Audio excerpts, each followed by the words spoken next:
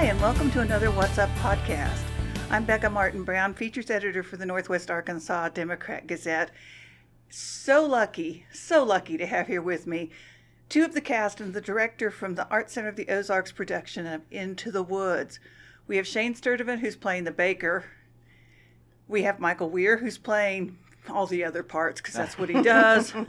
And Julie Gabel, who's directing. Say hi, guys. Hello. Hello. So, Sondheim is hard. A little bit. It's very hard. They just gave me this look like, yeah, are you an idiot? Talk about the difference. Shiloh Jones, who's playing the baker's wife, said something about, we all sing Sondheim in the shower or in the car. Mm-hmm. But it's totally different on the stage. Talk a little bit about the learning process. And go ahead, guys. Sondheim is you're doing like an old style musical, like The Music Man. It's like you have a beginning and an end, you have verses, and Sondheim is just, it's beautiful music. It's gorgeous music, but if you're singing it and studying it, it's just kind of all over the place. You know, it's not that traditional rhythms and keys that you're used to singing. It's not when the you're singing formula. It doesn't go to formula, right. Which is probably what makes Sondheim Which so is special. Actually why I was so attracted to Sondheim when I first was introduced to him, because it was like he writes for singers, people who love to sing. It's like that. It's non-traditional and it's challenging and it's clever, and it's one of the things that is it pushes you, but it's so fun and it's so satisfying. In fact, one of the hardest songs in this show, I don't have to sing any of them, so I which can is say a great that. part of directing. Right. Is a song that is 4 characters. Is it four or five? The witch has one line in it, but that's right. Yeah. And it sounds so simple when you listen to it. Which one? It's called Your Fault. Oh, right. And it sounds so simple when you listen to it. I think it's the hardest song in the show. It's just the way it's broken up and it builds, and so we've worked on it a lot. And it's super strong. Yeah, it's fascinating. It's pretty much it's near the end. Yeah, it's pretty much the finale of the story arc. The genius of it is the way he wrote it. I don't think I've ever seen another piece that is written to express exactly what's going on in almost an emotional way. The way that I've just never seen another piece like this that's just, it's an argument, right? It's this whole thing that's everybody's blaming everybody. And the way that he wrote it, it expresses that without me having to do anything other than sing it, which is really interesting. So, and when you're listening to it, you almost think it's a patter song, but it's not. And it does sound easy. I mean, compared to, they always talk about the witch's rap, where she's complaining about the greens in her garden as being the hardest song, but it's the hardest tongue twister, maybe. And I think there are different challenges and the different songs, and I think that's part of the genius of Sondheim. Yeah, the witch is autonomous in that one. We're interdependent on each other to do it well. Watching if you came to Into the Woods and you just watched the kind of scene breaks where you're singing about going into the woods, we have to go, it'd be worth the price of admission. Just watching the interaction and the both physical and vocal weaving that goes on. If I could just remember the words that I have to sing with that melody, because they're some different of them are into every the woods, time. Into the woods. Right, and Journey. I've got those. Journey. I've got those. That's the in-between that might be a little iffy. Was this a show that you always wanted to do, Shane? I had never even thought about it. I saw this probably 20 years ago, had not even dreamt of it. And of course, when Julie said that that's what she was going to do, I thought, I love working with Julie. That sounds fun. But I really wasn't sure what I was getting myself into, because I didn't think the baker was such a big role until we got to read through, and I was like, oh dear. And if you listen to his songs, they don't sound... They're not the ones that sound killer. He doesn't even actually have a traditional solo in the show, which is interesting. Do you like him? I do. I think he's I think he's fun. I think there's just so much to him, because he's kind of he's a little high strung, he's a little anxious, he's a little scaredy cat. He's a little Shane on the high But strung. he kind of develops I'm not high strung at all. It's so I like it's so kind funny of the way he does it too, because it's basically Shane the baker, and he puts his mannerisms that I know that Shane has, and the comic effect is just amazing. Oh, well, it's thank you. really And you fun and to Shiloh watch. make a beautiful couple. I enjoy They really do. the journey of him kind of getting a spine throughout it, And his which growth. is really cool. Yeah. His Yes. growth. Well, she has is that so beautiful song about you've changed, you're different, Yeah. you're leading us through the woods. Yeah. So that's cool. How can you not just do one part, Michael? Is that just like, is there a rule, Seems a to be my contract thing lately. somewhere? It's been, I don't know. Well, it's nice to that people trust me with that kind of versatility to The last to- one was Comedy of Tenors at Arkansas Public Theater, Right. where you were 73 characters, or at least I it was felt two that people way. in that show. I was two people in that, and I'm only two people in this show as well. Seems like so many more. Yeah, it does. I'm So- on stage a lot. I'm on and off. And We're gonna on and have to off. get him into therapy for this. one. Yeah, Develops personality, multiple yeah. personalities. He's not the only one. So I play the narrator, the storyteller, the one that basically The mysterious man. and the mysterious man, and they both have kind of similar roles in the show. The narrator telling the story, guiding the action. The mysterious man is a character that shows up on occasion to sort of encourage the other characters to do certain things. And he's trying to manipulate. and manipulate. certain When things as when well. first we meet, I seem mysterious. Yeah. Is that him? Yes. Yes. Mm-hmm. But don't what? Give me the. When explained it, I'm nothing serious. So what? You've got an amazing cast. I do. What's been the joy and the challenge for you?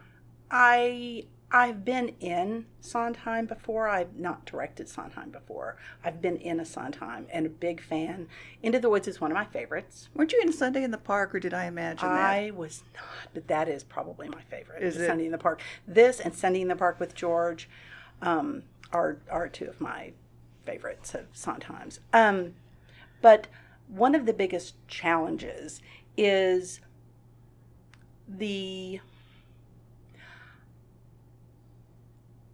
which is a challenge with every show, is making sure that I'm being true to the playwright, to the lyricist, to the composer, being true to telling their story. Of course, we're telling it our way, but making sure that we are being clear in the story that we're telling, and the complexities of this show is just adds to that responsibility, I think. But it's the process when you're directing a show. The process is, in my determination, most of the time, is the same.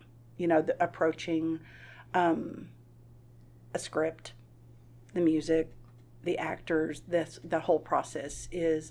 And I do it with my kids, too, when I'm directing kids. So the process is almost always the same. But you just are going on different journeys. And sometimes you need more emphasis on this. And because this musical had so much more music, and it was integrated into the story, there's a lot more staging that I did, really, than blocking. Because so many of the numbers, and there are very little. Amy Kessler did our choreography again, but there are only a couple of numbers that are actually staged numbers, because there aren't that many scenes with groups on the stage. I think Everybody you and I on talked stage. about this before, but even though you have to approach the characters seriously, even though, like, the princes are ridiculous and silly. But they have to be honest. And you have That's to... a better way to say it than seriously, Yeah, honestly. you have to be... as an actor, you have to be honest with... Because even if it's a ridiculous character, you have to believe it. Because if you don't, nobody else is going to care. And so the honesty is, I think, paramount. And that's something she's really driven the entire time, which has really helped, especially I think most of us that are kind of that are kind of showing up a lot more on stage, even though half the time I don't know what I'm doing. But That's not true. I always have that in my mind, that whatever this is, even though this is a fairy tale, this is sort of a larger than life thing and surreal and, not much grounded in reality, to do my best to keep it honest, to keep him honest as to just being a person.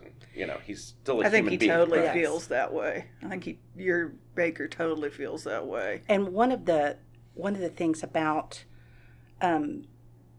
this show is, even though they're fairy tale characters, and some of them are new, like the baker and the baker's wife and the narrator and mysterious man, the arc of the story says so much about humanity and so much about community and how we relate to each other, how we help each other, how we think for ourselves.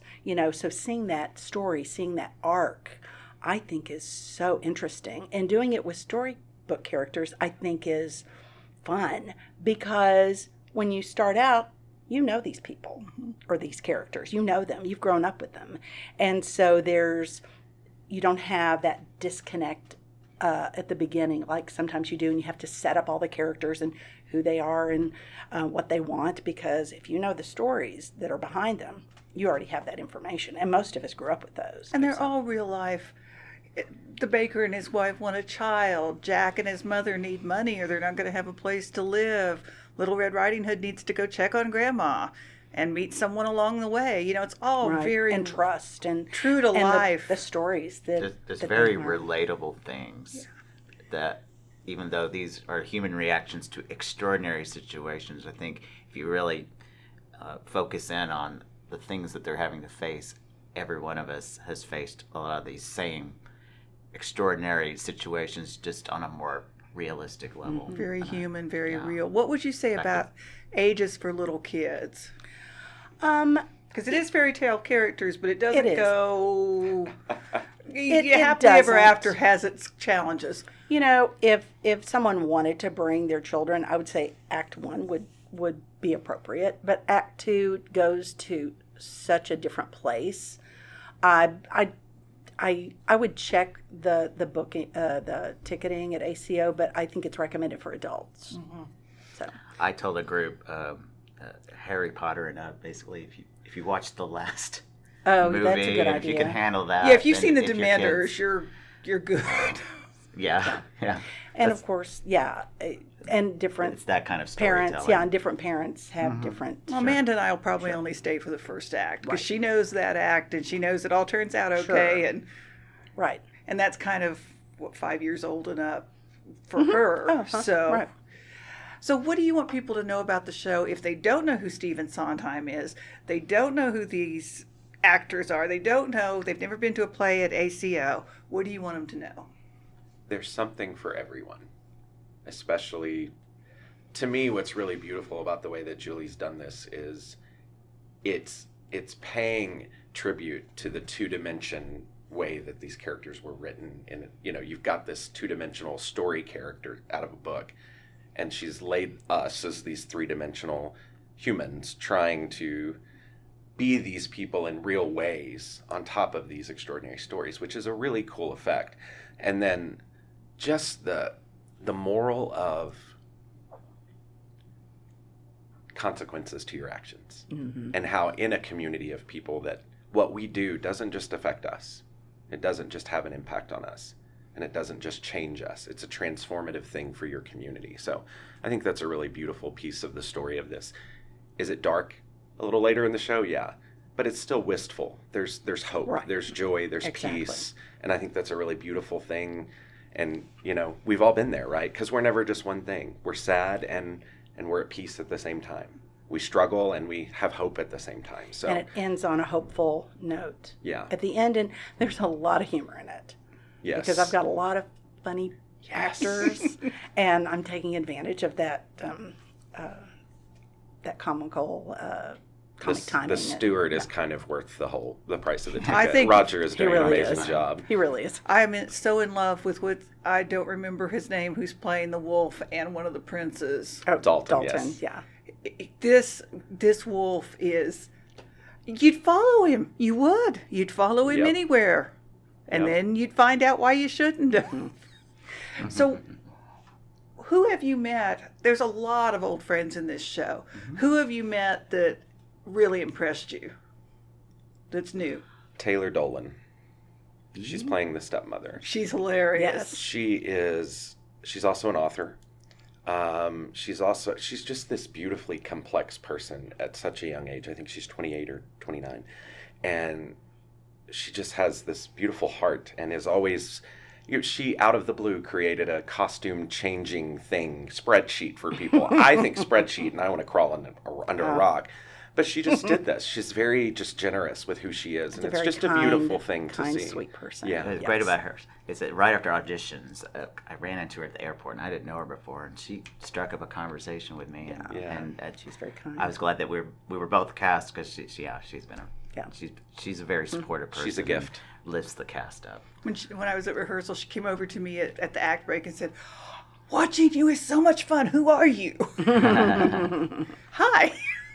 So who have you met? And the princes do steal the show, and I've said that a million times. Yeah. Brandon, who I've known for a long time. This is the first time I've ever been on stage. Oh, really? Brandon.